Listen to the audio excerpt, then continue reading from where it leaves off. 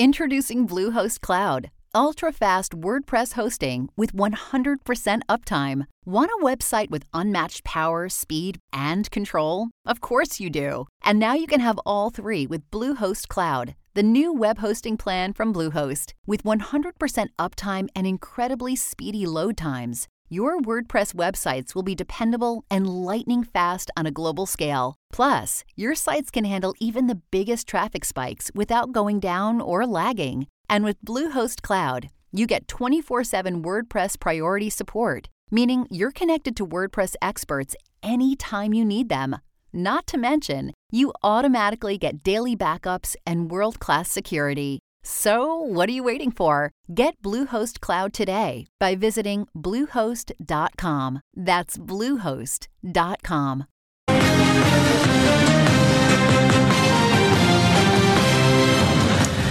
Tonight, Biden caves. The president won't pressure or punish Iran, Hamas, or Qatar, but he does push the Israelis to call off their bombing.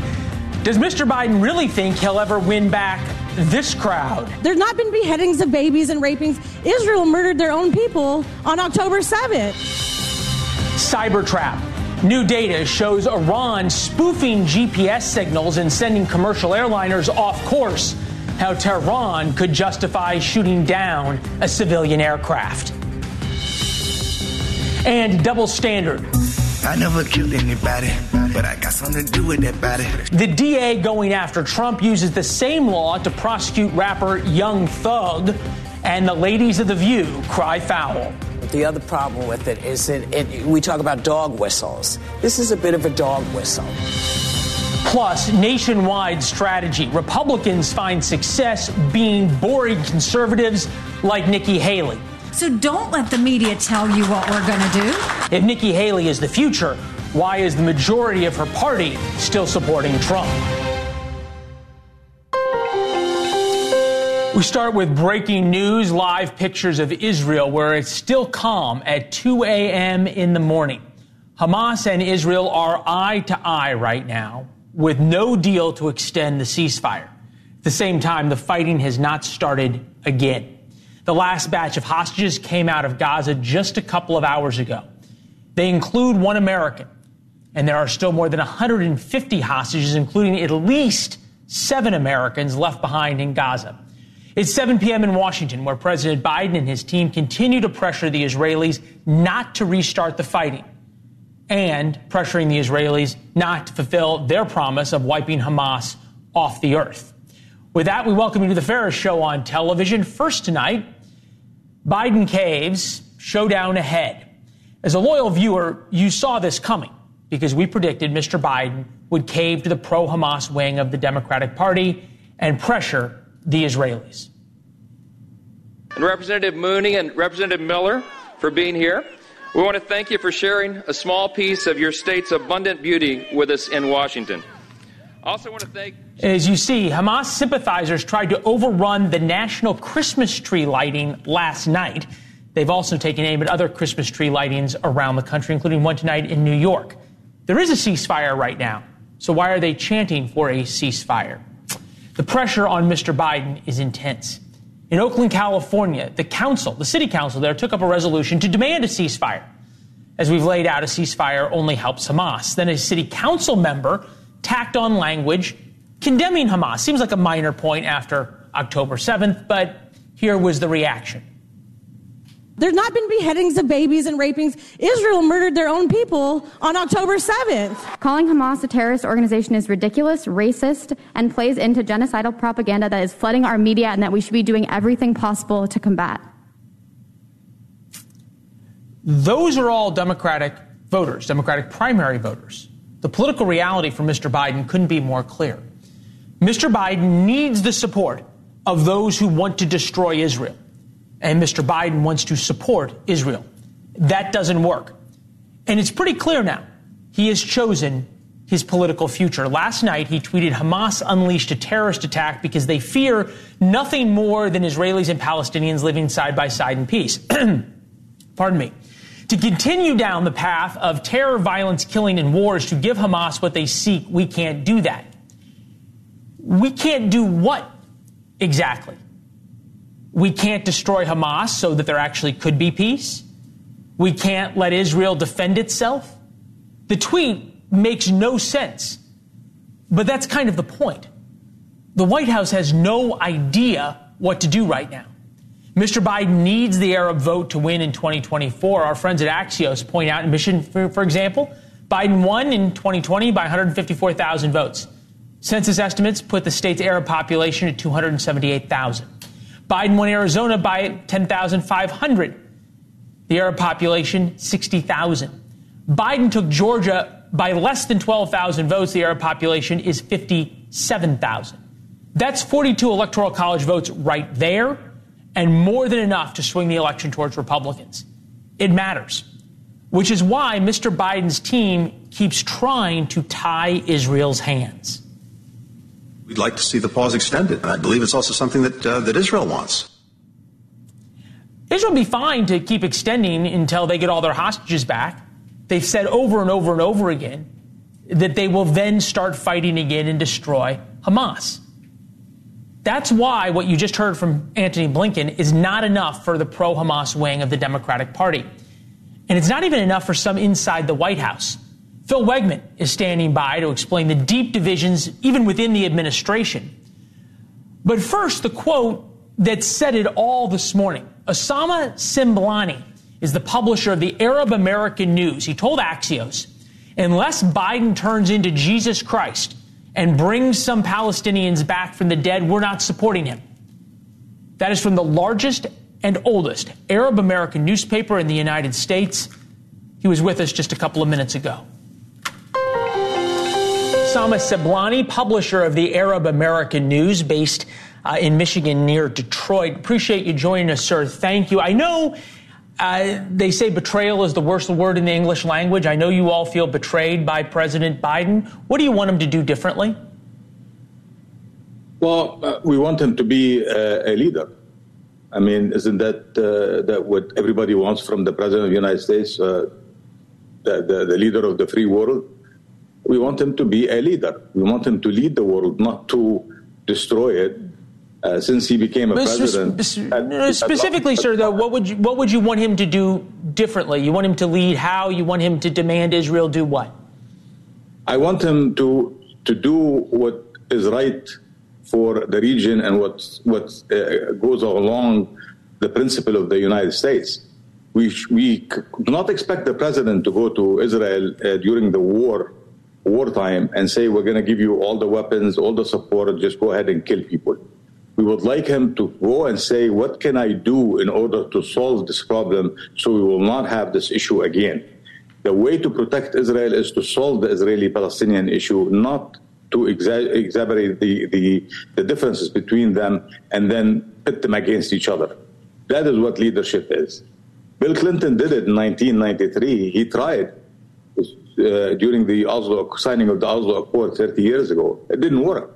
Because after Bill Clinton, we know what happened.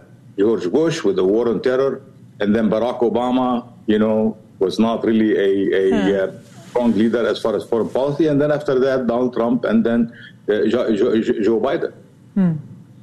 I understand the history pretty well. I guess looking forward, if the Arab American vote is going to not vote for Joe Biden, as you have said, who are they going to vote for? Well, we don't know who the Republican nominee will be, since the choices are very limited in here. However, there is a third option, which is no vote for the top ticket. And not voting for the two of them, whether it's Donald Trump or Joe Biden, I think that gives them something to think about for the future, the Democrats and the Republicans. This is a swing state. If we abstain from voting, then it's going to be calculated. They're going to look at the figures because it's going to be very, very close. And not speaking to the Arab American community and not talking to them and not addressing the issues that they're concerned about, there is a price for it. Look, you get no argument from me. The Arab vote, not only in Michigan, but in Georgia as well, a couple of other swing states, is extraordinarily important. Look, I'm wondering if you're seeing what we're seeing, which is that President Biden is changing his tone significantly towards Israel. He's now talking, and Antony Blinken is talking about continuing a ceasefire. President Biden seems to have stepped back, especially in his tweet last night, significantly in his position in terms of giving Israel, you want to call it a blank check, a hunting license with no bag limit, whatever you would characterize it as. Well, there is a saying in Arabic that I'm going to try to translate it into English. It says that I hear what you're saying and I like it. I see what you're doing and I wonder. The talk is cheap because we've heard it before from Joe Biden when he was running, when he said we will have a seat at the table. We don't even have a place in the room, never mind the table. So talk is cheap. We want to see actions. Now, would the president, would Joe Biden be able to bring back the thousands of children and women that have been killed? Would he be able to build all these homes that have been destructed and these Palestinians that have been, evacuated from the West Bank from the Gaza to nowhere? I mean, that's the question. The question is, okay, you can tell me that you're going to do something about it, but I understand your point, sir, and I think it's an important one about the loss of life in Gaza. Recent polling: 75% of Palestinians living in the Gaza Strip and the West Bank support the October 7th attacks.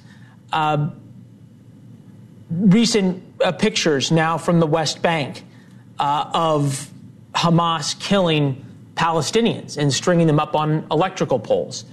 The images that America is seeing of Hamas and of what Hamas does to its own people, I'm wondering, sir, if it would not be easier for Palestinians and Palestinian supporters in America to be able to talk about the plight of Gazans if they were more willing to acknowledge the evil of Hamas, number one, and number two, acknowledge that the only way to have a two-state solution that you talked about, that in the past the Arab world has not supported and certainly Palestinians have not gone along with, the way to have that has to require the elimination of Hamas. What it requires also is the elimination of Netanyahu and his right-wing government. His ministers called Palestinians human animals, and one of them said that we're going to nuke them. These are the people that we have to get rid of. Plus, October 7 is not the time when this conflict started. It started in 1948. It has been brewing for 75 years. 75 years the Palestinians have been under occupation. Sir, we don't need to go litigate the past. But what I'm saying is, hold on.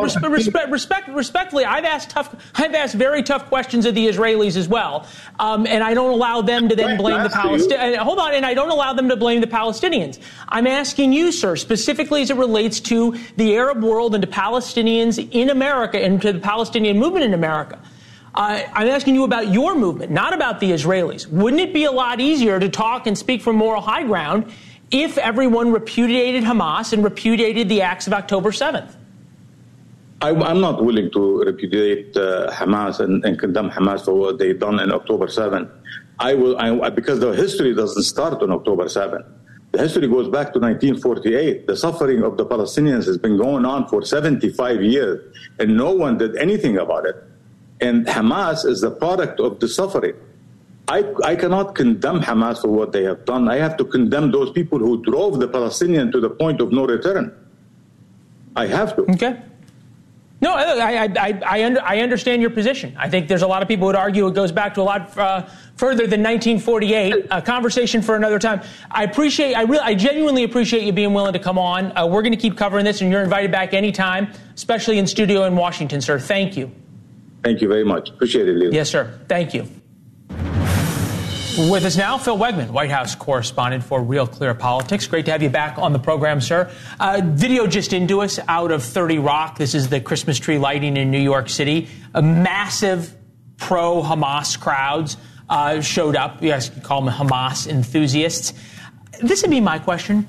Is the White House kind of surprised still by this massive pro-Hamas, pro-Palestinian, call them whatever you want, crowd inside the Democratic Party?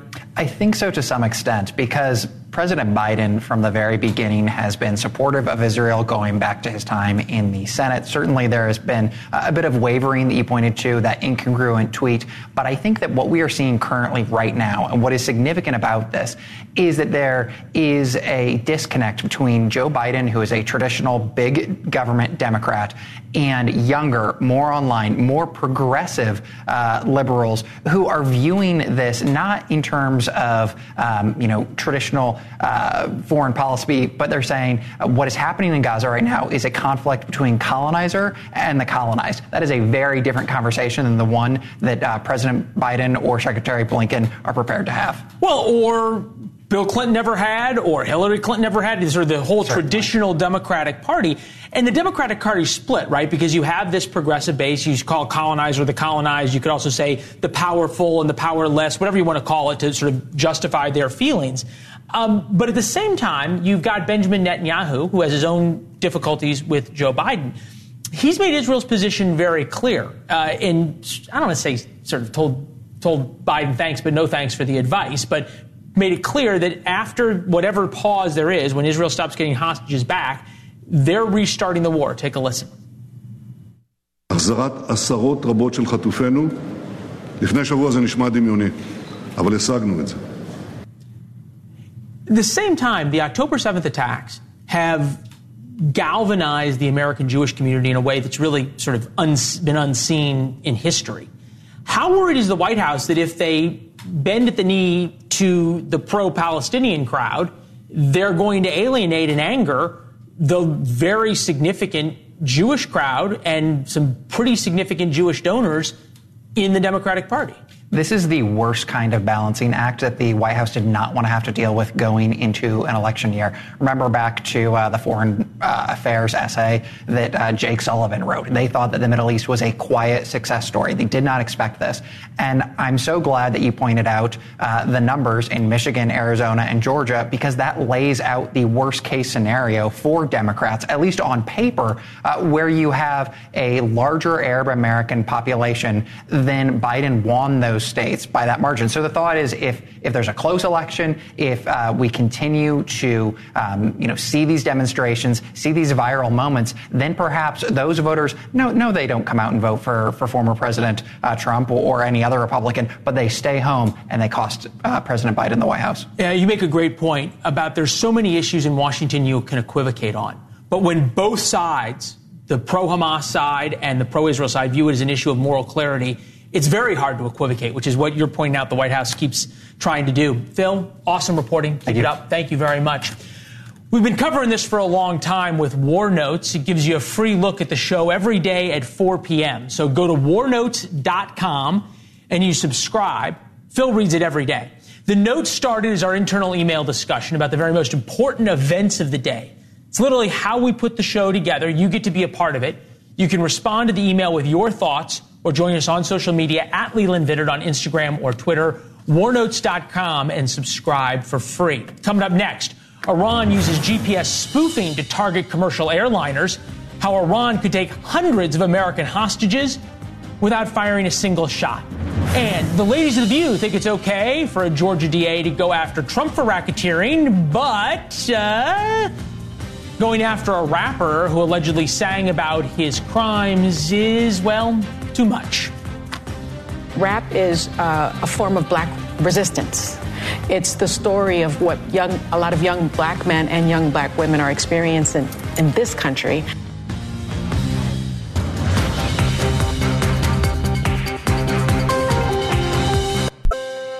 In the skies over the Middle East, commercial airliners, often with hundreds of Americans on board, find themselves wildly off course. Researchers at the University of Texas traced back GPS spoofing in the Middle East to, surprise, Iran. GPS spoofing makes airliners' instruments tell pilots they're in a different location, meaning Iran could trick an airliner into flying over Iranian airspace. For obvious reasons, commercial airliners, a lot of them, avoid Iranian airspace. You can see the aviation group tracked 50-plus incidents of spoofing around Cairo, Tel Aviv, and Baghdad. The corridor you're looking at, and you can see all of the airliners avoiding Iran because what we are about to talk about. One of the cities that's experienced the spoofing is Baghdad. Baghdad's especially significant because of the heavy traffic going in and out of Dubai and Qatar. Planes with thousands of Americans fly in and out every day. They avoid Iran. This is a cockpit screen from one of the planes attacked by Iranian spoofing. It shows the airliner's actual location plotted against where Iran wants the plane to think it is. It wouldn't take much to send a plane into Iranian airspace. There, Iran could either force it down, force it to land and take hostages, or shoot it down. Here now, retired Air Force Special Operations Commander Glenn Ignazio is with us now. Glenn, am I crazy to think that this is what Iran's planning? No, not at all. I mean, this is definitely something that they would do. The route that most of these airlines that are flying are actually, there's military bases to the left and to the right, actually, of this route that are Iranian military bases. You know, even North Korea does this to South Korea by trying to get the military aircraft over for an international incident. For Iran, this could be rather significant where you see Hamas taking hostages, getting somewhere. Iran would be doing the same thing, and it would be pretty catastrophic for the globe because you don't know which airline they would particularly go after. And they may not even know just the way this works. They may not even know which airline or airliner they get to fly over and force to land. Help us understand. GPS is owned by the United States. It's run by the Defense Department. How is it so easy to do this? And at least from the researchers say there's nothing they can do about it. Yeah, well, great question. The actual satellite constellation that provides you GPS signals for your phone to aircraft was flown by the Air Force, is actually flown by the U.S. Space Force. It is owned and operated by them. So one of the things that these systems can do, like what you'll see in Israel, is jamming. That's to prevent any kind of GPS systems from working, drones or even weapon systems. But spoofing is quite different, where they're actually targeting a particular aircraft, sending information to it to align it and feel that it's somewhere else. It's like an aircraft that's over Washington, D.C., as you said, feels like you're over New York City, and that's wrong. Most of the systems operate with either GPS, which is satellite, or an inertial navigation systems, which is gyroscopes within the aircraft to tell you if you're moving left or right. Well, in the airlines, these systems are tied to be very, very hyper accurate. So if you jam one, or you spoof one, you're actually affecting the other. That's why some of these aircraft really don't know where they're at when this is occurring. Is there any logical explanation other than Iran is at least practicing, trying, wants the capability of forcing a plane over its airspace for whatever nefarious purposes, sending up fighters, intercepting it, and he intercepted, 777 with 300 people on board and tell it to land, it's going to land. Is there any non-nefarious, logical explanation for why Iran would be doing this? No, not at all, because the impact and the safety of flight is tremendous because, you're doing separation of aircraft from altitudes and routes in flight so that, another aircraft doesn't hit another aircraft. So it's extremely dangerous that way. In addition, as you say, from an international geopolitical view, you're bringing aircraft into your own airspace that are not authorized. The captain of the aircraft is responsible for knowing where it is in the world. Even if this jamming or spoofing, occurs, it's responsible for the aircraft. So if he or she finds themselves in an international airspace or out of international airspace and in, say, Iranian airspace, they are up to the laws of Iran and they could be intercepted and or brought down. Scary. Glenn, thank you very much. We appreciate it. Coming up right now, Georgia District Attorney Fani Willis charged Donald Trump under Georgia's Racketeering and Corrupt Organizations Act, otherwise known as RICO.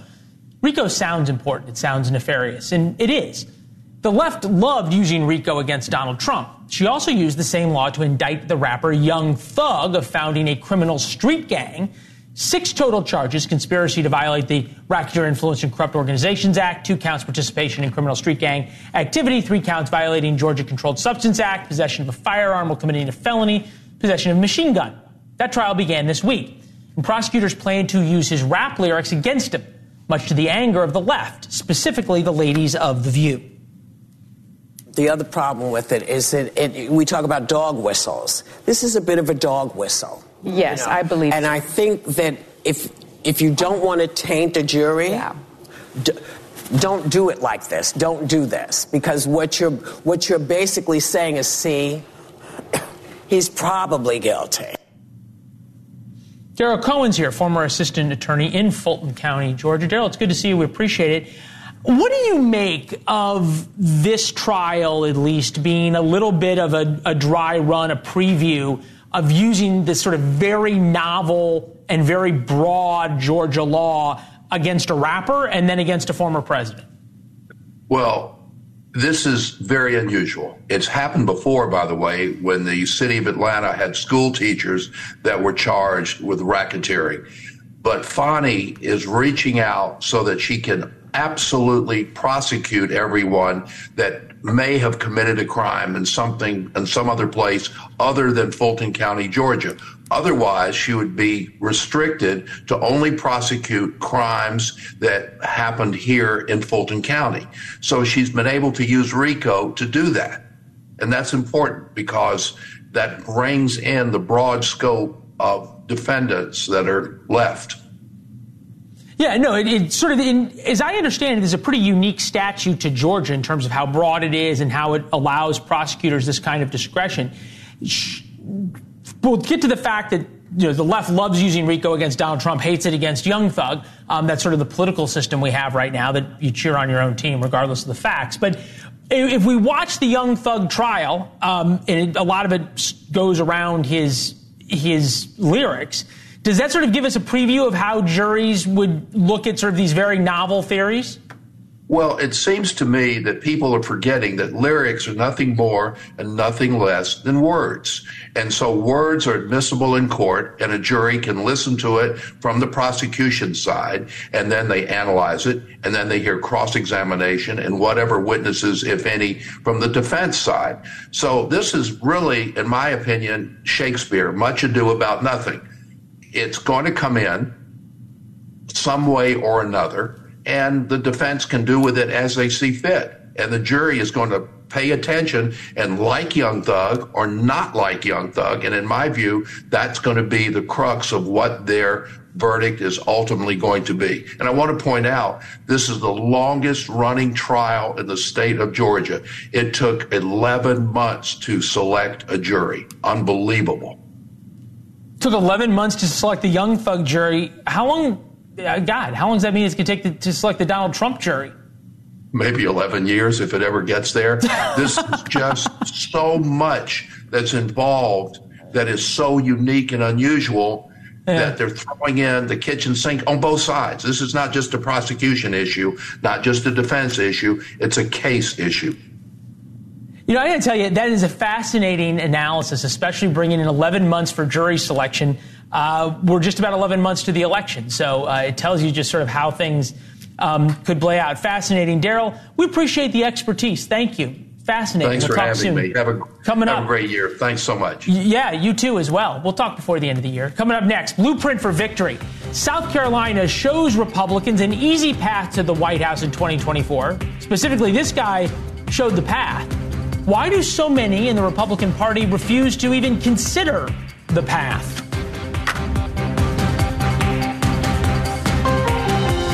You know how to book flights and hotels. All you're missing is a tool to plan the travel experiences you'll have once you arrive. That's why you need Viator. Book guided tours, excursions, and more in one place. There are over 300,000 travel experiences to choose from, so you can find something for everyone. And Viator offers free cancellation and 24/7 customer support for worry-free travel. Download the Viator app now and use code Viator10 for 10% off your first booking in the app. Find travel experiences for you. Do more with Viator.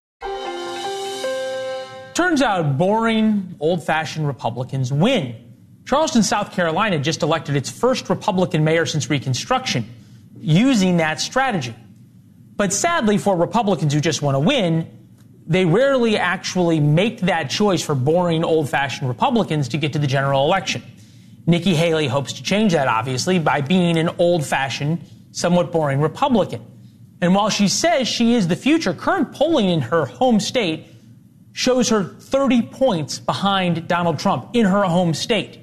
To be fair, that polling included Tim Scott at 10%. He has since dropped out. So even if you give her that whole 10% of Tim Scott's vote, she's 20 points behind Trump. Republicans won a historic urban upset last week. Can they repeat it? That's Dave Weigel writing for Semaphore, and Dave is with us now. It's great to have you in person. I would say on the radio, long-time listener, first-time caller. It's great to have you. Help us with this. Can they repeat it? Answer that question for me. The Republicans who won this race are skeptical that they can. So William Cogswell is going to be the new mayor of Charleston. He built a coalition of Republicans. They all turned out and voted. He turned out a lot of them. And some Democrats who were frustrated with a two-term mayor who presided over some rising crime, presided over riots in 2020. The Republican ran on a pro-fair development, pro-police, pro-safety message, and he stayed away from conservative politics. Not those things aren't conservative, but he stayed away from abortion, he stayed away from guns, he hadn't voted for some of the more conservative legislation in Columbia. And Republicans, I talked to his campaign manager, talked to Republicans there, they said that was pretty helpful. I mean, if he'd been a MAGA Republican, he might not have won. He only won by 800 votes, so you can imagine it would have been hard, especially in Charleston, which is very liberal as a city. This is him, Cogswell, endorsing Nikki Haley. Take a listen. Nikki Haley, I got to go with her. She's been an incredible governor. When I first went to the legislature, I served under her. I had the honor to serve under her. I think she is somebody that brings, again, pragmatic solutions to not just our state, but our country's growing issues. And I think she's got a good disposition. All right. We said it about a year ago. South Carolina is shaping up to be the most interesting place in America for politics. I think you'd probably agree with that right now. Definitely. If Nikki Haley's and Cogswell's path is the future for the Republican Party, the path to success, why aren't more Republicans getting on it? I think the polling explains a lot of this. If you're Nikki Haley right now, you are at every campaign event, at the debates, pointing out that you poll better than Donald Trump. Donald Trump is ahead a little bit in Michigan, but she's well ahead of Joe Biden in Michigan. She's competitive in places where Biden's not competitive. She wins some suburban voters who maybe vote for Glenn Youngkin or William Cogswell, but not for Trump. But Trump is also ahead of Biden. And for a lot of Republicans, he is objectively polling than he ever did in 16 or 20.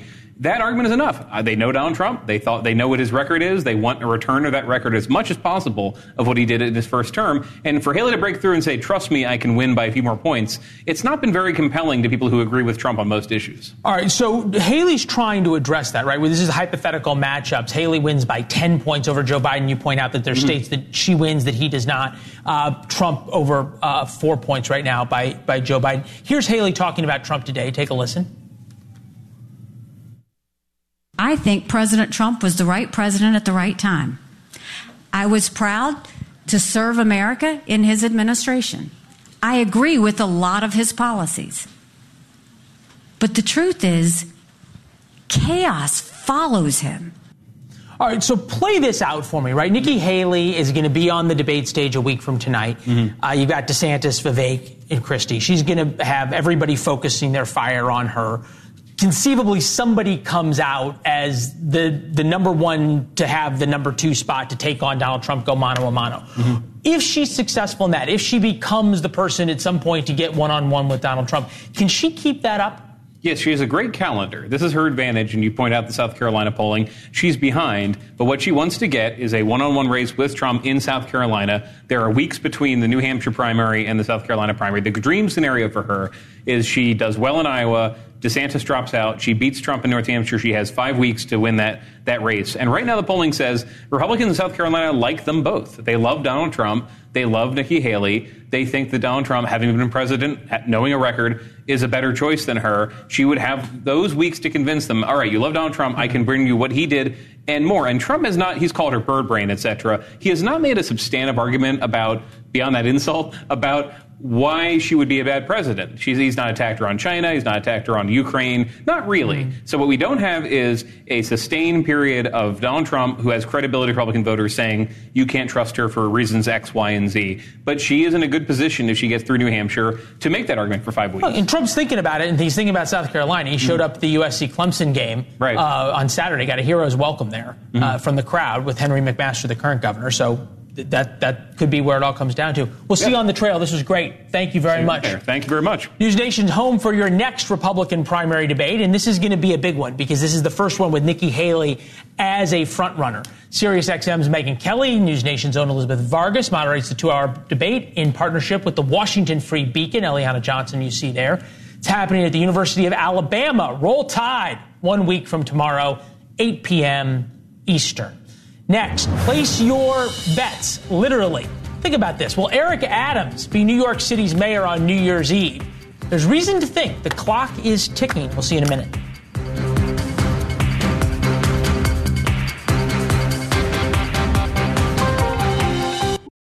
For the ones who work hard to ensure their crew can always go the extra mile, and the ones who get in early so everyone can go home on time, there's Grainger, offering professional-grade supplies backed by product experts so you can quickly and easily find what you need. Plus, you can count on access to a committed team ready to go the extra mile for you. Call, click Grainger.com, or just stop by. Grainger, for the ones who get it done.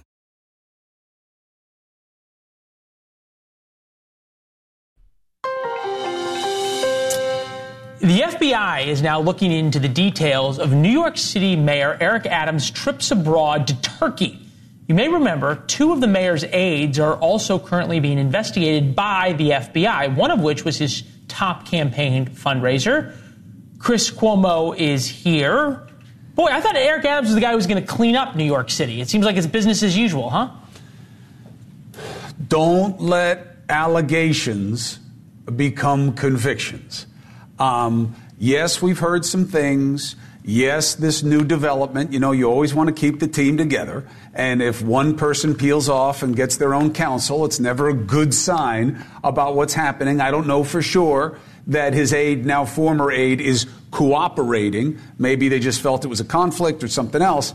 But we got a long way to go before I am convinced that he has legitimate legal trouble. But you're covering it tonight. Oh, sure. But I think how you cover it is just as important. Well, what do you got for us? Look, so what we're doing tonight is we're going to take a look. I'm going to take the other side of this. Someone who prosecuted these cases, who now defends these cases, who says he knows how these cases are built and what it looks like when they're being built and they're real. And Adams has trouble. Now, this man knows much better than I do. However, skepticism is what we must demand in these situations. And I believe the FBI set a very high bar for them by accosting him in public and taking his phone. They didn't have to do it that way. And here's my big question tonight. The FBI takes forever with investigations. What does that mean when this man has to lead right now and has an election in a year? They take forever to build cases. Should they be pushed to show or shut up soon? Should they be? In my opinion, absolutely. 2 reasons. One, the equity to public interest. And 2, given the current atmosphere of distrust in our institutions, they should step up and show that they're doing things the right way, efficiently, and quickly. The longer we wait, the more doubt there is. Yeah, there's no question about that from both sides, really. And look, the longer they wait to show what their cards are and say, hey, here's what we got or here's what we don't. All right, looking forward to that conversation a little later, 11 minutes. Have a great show, Chris. We'll talk to you soon. Coming up next, 1,000 people block one of New York's busiest roadways. Just 1 arrest made. This was video from protesters trying to storm the White House.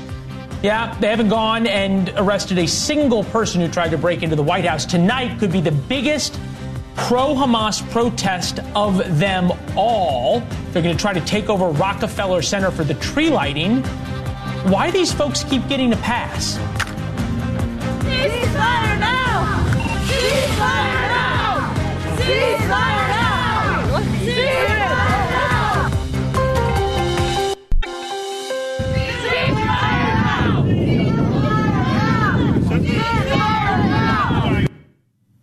Last night in D.C. at the Capitol Hill Christmas tree lighting, pro-Hamas protesters erupted into chants of ceasefire now, while the Speaker of the House lit the Capitol Christmas tree. Tonight in New York City, the flood the tree lighting for Gaza. Hundreds, maybe even thousands of people showed up to protest the annual Rockefeller Christmas tree lighting. Tens of thousands want to just come and watch and kick off the season. The NYPD says they're pulling out all the stops to keep everyone safe. Officers are using drone technology to watch above, and you can see people then crawling up on some of the barricades. Retired FBI agent, attorney Bobby Chacon, vice president of Trust and Restoring Integrity in Elections, May Malman, is with us now. Bobby, I want to start with you. Help us understand the decision-making matrix that goes into this, right? Because we've seen in a lot of these protests, people can shout whatever they want, but we saw at the White House trying to break into the White House, vandalizing the White House, no arrests. We're seeing in New York City, people climbing up onto things and getting in people's faces and becoming very aggressive, all that kind of stuff. We'll put up video of what's happening at Rock Center right now, carrying swastikas and the like. Who makes the decision whether to stand back and just make sure nobody gets hurt versus actively enforcing laws like you can't climb up on top of things in Rockefeller Center? Well, there's a planning phase that happens prior to these events, and it's both the prosecutors and the police and the law enforcement and the policymakers, the politicians that are in charge. And so everything filters down. Of course, the law enforcement has to be the ones to go hands-on, but those decisions are made leading up to it. And, you know, quite frankly, recently, there's been a permissive environment to let these things happen. I mean, I remember I was part of the FBI security detail in 1999 in Times Square. We had that place locked down. Anybody that stepped out of line was whisked away and prosecuted. You don't have that same fervor now to prosecute people that are doing these things, unless it was, you know, the January 6th people. But we see the permissive environment that they're now allowed to. And let me say, I've observed criminals all my life. They are very adaptable. They know what they can get away with. And if they know they're in a permissive environment where they're not going to be prosecuted, they will become more and more and more aggressive until you start prosecuting them. And you will be dealing with this on a much more serious level the more you allow it to happen. May, Bobby brought up except the January 6th people. I think I'm going to know the answer ahead of time. But we couldn't believe when we watched the video of people trying to break into the White House that nobody was arrested. Even former Secret Service agents couldn't believe that nobody was arrested. They said, oh, for sure, they're going to track these people down. We've kept after it. We've watched. They haven't been tracked down. They haven't been arrested for vandalizing the White House or trying to break in, on and on and on. Does that surprise you? No, it doesn't, because even arrests don't matter. So if you look at the BLM arrests, depending on the city, between 90 and 95% of those arrests were dropped. Charges were not brought. I think the Department of Justice itself dropped between 600 and 700 cases versus January 6th, more than 1,000 people are facing charges. We've seen these pro-Palestinian, pro-Hamas riots get violent. So the one that happened outside of the DNC where they had to shut down Congress, people couldn't leave. Yep. Police officers were injured. No arrests. One arrest. We'll see what happens to that person. Yeah, you think there were far more officers injured than there were people arrested, which doesn't quite, the ratio seems a little off there. Look, you don't want to ever see a police officer get hurt, regardless of the place. Bobby, this is what I'm interested in when you talk about the FBI looking into this and watching these rallies. It's pretty clear the pro-Palestinian, pro-Hamas groups that were on the streets the day after October 7th, which was sort of stunning timing in terms of being able to even just get all these Palestinian flags out. They're obviously being organized. You have to imagine there are a lot of people who are Hamas sympathizers in there just based on the chance and what the interviews have shown. How good is the FBI's view and insight into who's organizing it and what these people are capable of? Well, I think it's very good, and I think it's a good insight. It depends on what they do with the insight. So we're married, right, hip to hip with the Justice Department. If they're not going to prosecute, we don't arrest, and that's the deal. There's no sense arresting people if DOJ is not going to prosecute. So if they go hand in hand, and in the lead up to these things, if we're putting our plan together, and if they're not going to prosecute, and then it's kind of hard. Then what happens is the city takes these people off. They go to central booking. They get dismissed, and they're out on the street within hours, probably before cops are back. So it really comes down to the decision by the prosecutors. Are we going to treat these people as the criminals that they are? If we're not, then why is law enforcement even there or getting involved? You know, we're keeping the peace, but we're letting these criminals run amok. And I guarantee the more violent and more aggressive, the more it goes on. No, you make a great point. It's a choice. Hard to imagine people getting arrested for jumping up on barricades and the like when in New York you don't get arrested for beating people up on the subway. Bobby May, thank you for